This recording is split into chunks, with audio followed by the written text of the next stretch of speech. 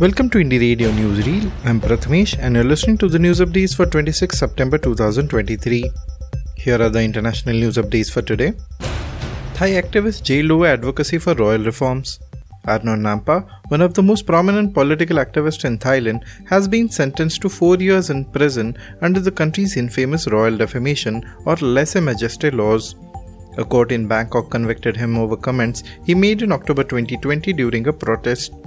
The lèse-majesté law forbids anyone from insulting the monarchy. It has been getting used even more frequently since the military took power in a 2014 coup. Fuel depot blast in Nagorno Karabakh kills 20.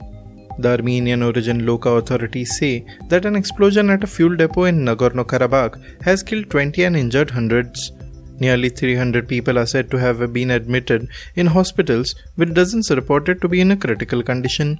The blast comes as the Armenian authorities claim that at least 19,000 refugees had crossed into the country from the enclave since local forces surrendered to Azerbaijan. The disputed region is home to some 120,000 ethnic Armenians.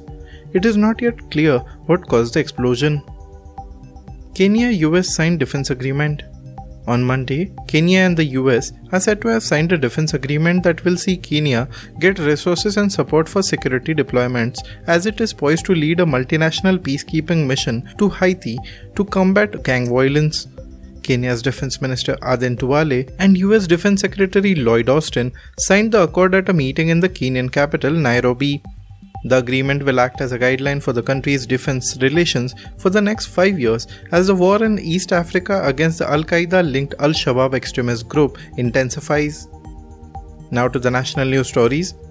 Days when a few nations set the agenda are over, says Jaishankar. Addressing the 78th session of the United Nations General Assembly, or UNGA, a stern Minister of External Affairs S. Jaishankar spoke of a new, more equitable and democratic world order emerging, which was more reflective of diverse interests.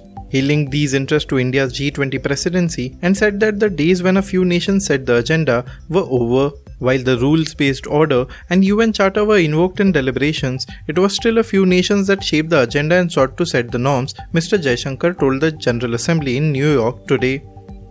Supreme Court to examine if on-screen profanity amounts to a sexually explicit act. The Supreme Court today decided to examine whether the use of vulgar language in a YouTube web series called College Romance amounts to a sexually explicit act under Section 67A of the Information Technology Act. A bench of Justices A.S. Bopanna and M.M. Sundaresh agreed to look into whether the word act encompassed spoken language too. A person found guilty under the Section 67A, publishing or transmitting of material containing sexually explicit act for the first time, faces imprisonment up to 5 years and fine extending to Rs 10 lakh. A repeat offender gets 7 years in jail and a fine of Rs 10 lakh. Sharad Pawar criticizes Modi for ghamandiya remarks on Women's Reservation Bill.